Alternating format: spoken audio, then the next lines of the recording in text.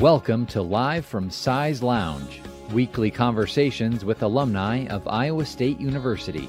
At the ISU Alumni Association, we strive to facilitate the lifetime connection of Cyclones everywhere, communicating, connecting, and celebrating Cyclone pride. This series is made possible thanks to the more than 43,000 members of the Alumni Association. If you are interested in staying connected to the university and receiving all the benefits and services of being a member, visit isualum.org to learn more. Hey, good afternoon, everyone, and welcome into Live from Size Lounge. My name is Matt Van Winkle with the ISU Alumni Association.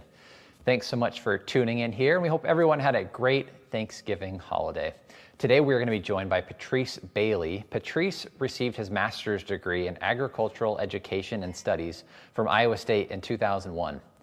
Last year he was appointed to the position of Assistant Commissioner for the Minnesota Department of Agriculture, overseeing divisions of outreach and ag marketing, meat and dairy inspection, and feed and food safety.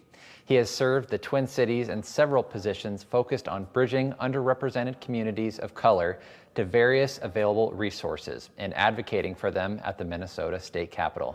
So please help me welcome Iowa State alumni Patrice Bailey to Size Lounge. Hey Patrice, how are you?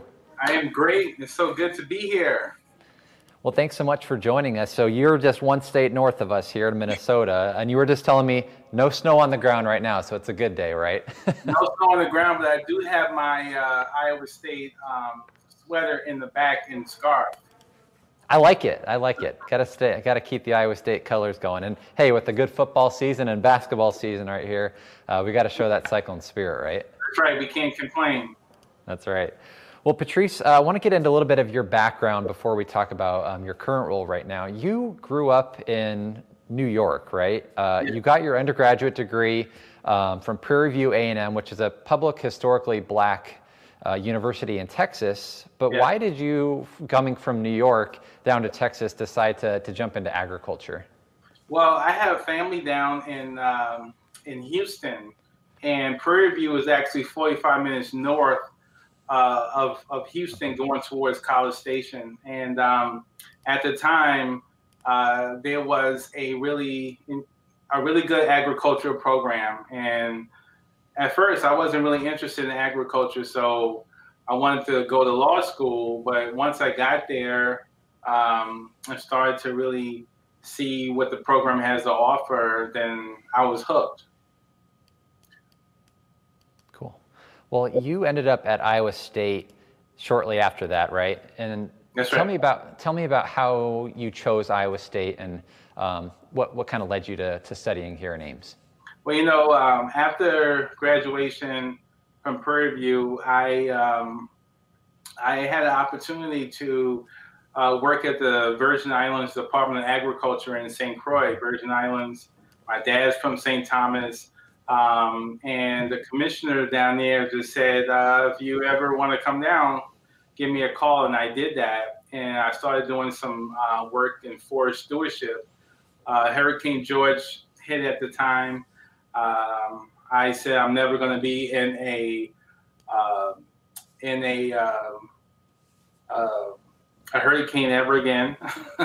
And so, I started applying to grad schools, and Iowa State just had the best ag program in the country. So I applied, I got in, and ever since I drove on I-80 coming from New York to actually come to Ames, it's just been a great experience for me.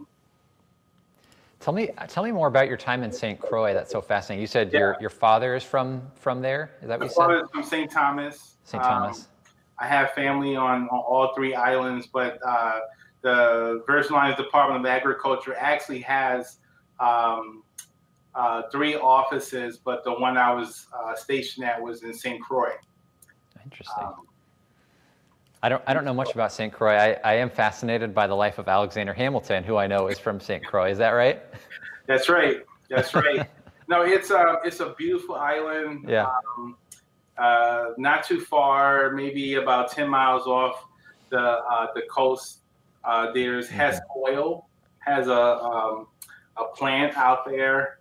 in the water. So whenever there's a hurricane and the lights are off in the islands, the lights are on in Hess Oil. So you always know where the power is coming from. But it's a beautiful island. The trade winds are always about 75 to 85, even at night. So it's just a really great place to be. Sure. I read the biography on him, and there's in the early chapters talking about his early life. He talked a lot about agriculture in that area, just how rich it is. And sugarcane, I believe, is grown out there, right? Well, agriculture is a lot different there as opposed to here in the U.S. In regards to we deal with land, acres, and they deal with name. Ancestry in terms of access to the land. So I found that to be very interesting, that based on your last name depends on the type of entrance you will be able to gain. That's interesting. Tell us about your time at Iowa State and some of the things that you learned about agriculture, being in this agricultural rich state here in Iowa. What type of things did you learn as a student at Iowa State? When I first hit Curtis Hall, I was greeted by Dr. David Acker and Dr. Robert Martin, who was my professor there. And I just had a great intro. Nonetheless, that, to know that George Washington Carver was also a student there in Iowa State, I was just blown away just by the connections with students as well as with the faculty. It was just a really good kind of a family type atmosphere. And, I was lucky with the grad students, the class that I did come in '99. They were just really an awesome group of folks for the 2.5 years I was there. It was a blessing.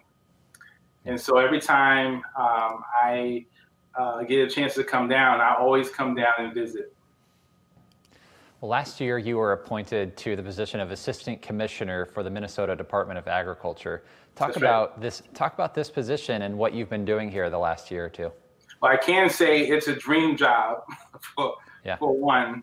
The things that I do, there's about 500 employees, 6 divisions, 4 commissioners, and 2 of the assistant commissioners, myself and Whitney Place, split the 6 divisions.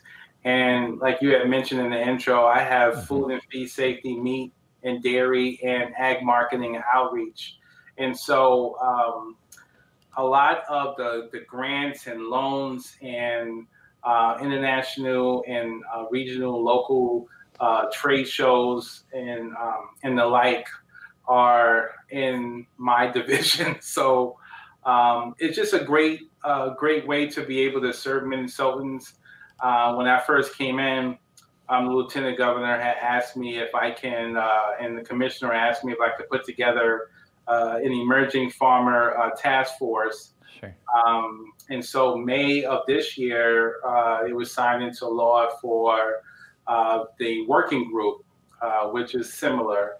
But we had our first meeting November 6th.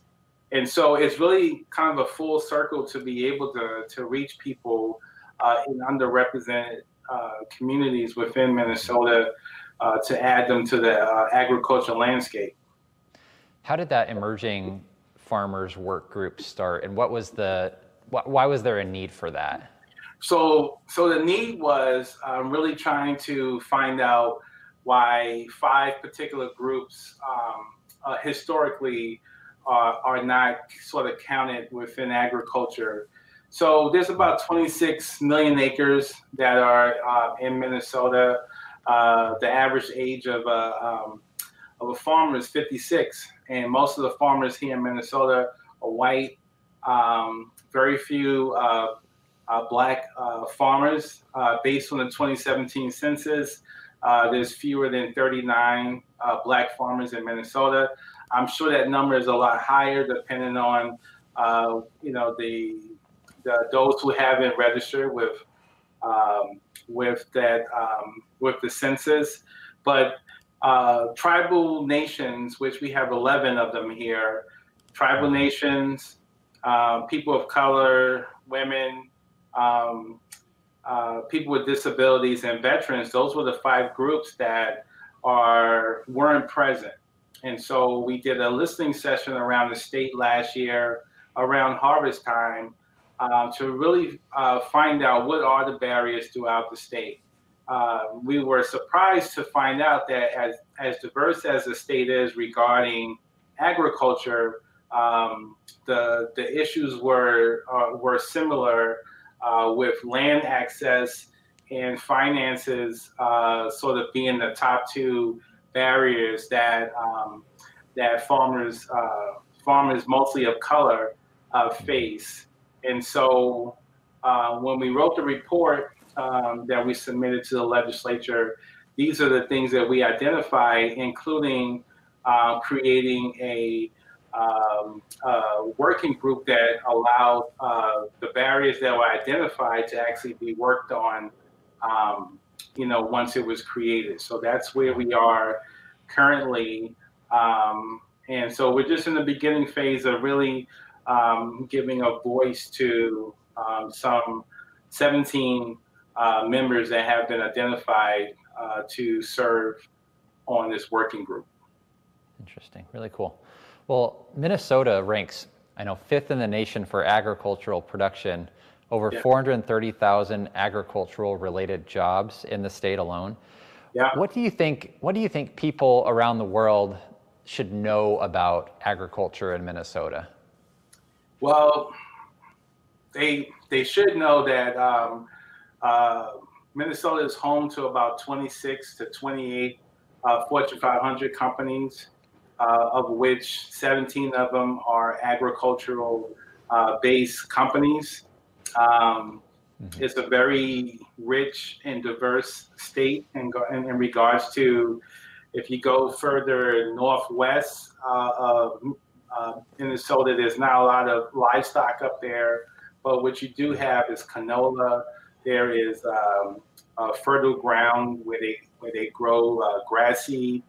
Over to the east of the state, over where Duluth is. At one time, Duluth used to be the place where they had the most millionaires in the country. Used to be in Minnesota, in Duluth, because of the taconite and also the railroad industry.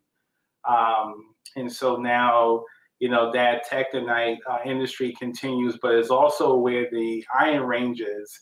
And if you go further south to Rochester, there's a huge belt of Somali farmers that are down there, and more traditional agriculture, corn, soybean, pork and turkey that's in those areas. So it's a very diverse space, and it's continually to grow. Whether it's goat farmers that are really trying to get more into like halal and kosher meat, and there's a huge demand for that. Of course, a lot of things post George Floyd has created a great opportunity for agriculture to identify the food deserts that have popped up because of food insecurity. Mm-hmm. And then you have the tribal nations across the state, and having the first indigenous lieutenant governor here, she is so committed to this working group that it's been great to have her support. It's so interesting when you lay out the different regions in the state of Minnesota. And I mean, I guess anybody from Iowa really that's driven through the state knows how diverse the state is, right? I mean, you think of the southern Iowa, you think of pretty similar to the type of environment you might see in Iowa, but really you're right. I mean, as you get more north, you hit Minneapolis, more of that suburban, that urban population. Then as you get farther up north towards Duluth, that Fargo, that northwest part of the state, I mean, it really changes. The landscape completely changes. and just thinking about how diverse that agriculture is, seems Yeah. like the state of Minnesota really does embrace that type of that diversity in agriculture. Well, you know, right now, you know, we've been really tackling diversity, equity, and inclusion Mm-hmm. with a focus on equity to make sure that all Minnesotans, especially the 5 groups that I identified, are having the opportunity to have the same access to agriculture. You know, I think of pre-COVID, I was going to some of the schools. You know, outreach is part of my area. So, you know, just talking to students about, you know, what does a farmer look like? And they'll have bib overalls and a John Deere hat. And I come in there with a suit and I say, well, can a farmer look like this? And they say no. But then I say, just imagine the possibilities. And more important is, you know, when you talk to students of color, by and large, you talk about the word agriculture, that doesn't resonate because that's not a word that they hear on an everyday basis. So when you can imagine, you know, Minnesota Ag in the classroom, or being able to talk to students about, you know, where the food comes from and what do you think canola looks like, and, you know, for them to just kind of think of, you know, the oil and the products that you see on the shelf, many of those products are actually created here, as well as Iowa, Wisconsin, and North Dakota, you know, being neighboring, you know, fellow states. It's really great to see their eyes light up to think about, if I could do that in agriculture, I'm going to do that. Yeah. You know, there's a really fantastic video, and I think I found it right on the Minnesota Department of Agricultural's YouTube page, of carrots that were grown in Minnesota. They showed the process of it being harvested, processed, washed, and ended up right back into the public schools there in Minnesota. I thought that was just so fascinating to see, and that's got to be one of the ways that you guys are embracing that, the agriculture in the state, getting it right back into the public schools and feeding the kids in that state. Yeah, we have a huge farm to school program, farm to table program, in which we're doing that very thing of working with our different farmers, especially Hmong farmers, Somali farmers, to be able to, you know, be able to work with different schools to, you know, to have fresh produce locally. Not only to feed the kids, but also to support local businesses that are surrounding the school. And so it's great to be able to see that. And we're looking at some video too now of just some of these farmers markets that make up, or that are in Minnesota. That's got to be another way that you guys are really reaching out to those communities, maybe those underserved communities, and in ways that you hadn't before. Yeah, we actually have a program called Minnesota Grown. It's a famous brand that, you know, the Department of Agriculture has had for about 35 years. And it's great to be able to go to Hy-Vee, or, you know, go to Target and be able to see that Minnesota Grown logo, and know that that's supporting farmers from all over the state, especially with you know, Minnesota farmers markets as well. Right. You mentioned just a bit ago that some of your work involves going into those schools and talking with kids about agriculture. How important do you feel it is to educate our youth about jobs in ag, and just the importance of knowing the process of where your food comes from too? You know, honestly, I think it's crucial because, you know, kids can't be what they don't see. That's one of the things that I always tell, you know, tell kids all the time, that you know, whatever you can dream of what you would like to do, you could do it in agriculture. But since agriculture in the U.S., unlike say Venezuela or Cuba, you know, where agriculture is sort of talked about and embedded throughout the government and also the actual country, people don't always hear the word agriculture unless we're going through a food desert like we've been having with the meat processing issues across the country. And Minnesota serves 1/4. They provide 1/4 of all the meat in the country comes from Minnesota. So when that whole issue went down with some of these plants that went down, we had to make sure that students knew that you won't be able to have your brats or any of the hot dogs or bacon or anything. So when you start to go to the stores, talking to students about, you don't have those certain products on the shelf anymore because of this depopulation that's been happening. But it's been great to be able to talk to students about, being a lawyer or going to the USDA or having to, grow local in your backyard as a community garden. Right. Well, Patrice, Iowa State University graduates are really using their degrees to make their communities, Iowa, and the world a better place. How do you feel you've been able to use your education from Iowa State to make an impact in the work that you do? I didn't realize how many Iowa State alums are actually living in Minnesota. Yeah. But it's, the education from Iowa State has been phenomenal. The alumni support from your fellow colleagues, students to coming back to just walk around and see your old college has been so. It's a true homecoming. When I was there last August, it really felt really great to be able to come back home and talk to the dean, talk to the president about what's happening with agriculture, but also tie it back to this is what alumni should be doing. This is how we support Iowa State. And so it's great to be able to continue to talk to just people in general, where they see your Iowa State alumni plate on your car, and it just seems like they kind of honk and say, "Hey, go Cyclones!" We call it Cyclones everywhere. Cyclones everywhere. That's right. Well, Patrice, we're extremely proud of you and the work that you're doing in Minnesota. So thanks so much for joining us from Size Lounge today. We really appreciate it. Thank you so much. If anything you guys need, just give me a call.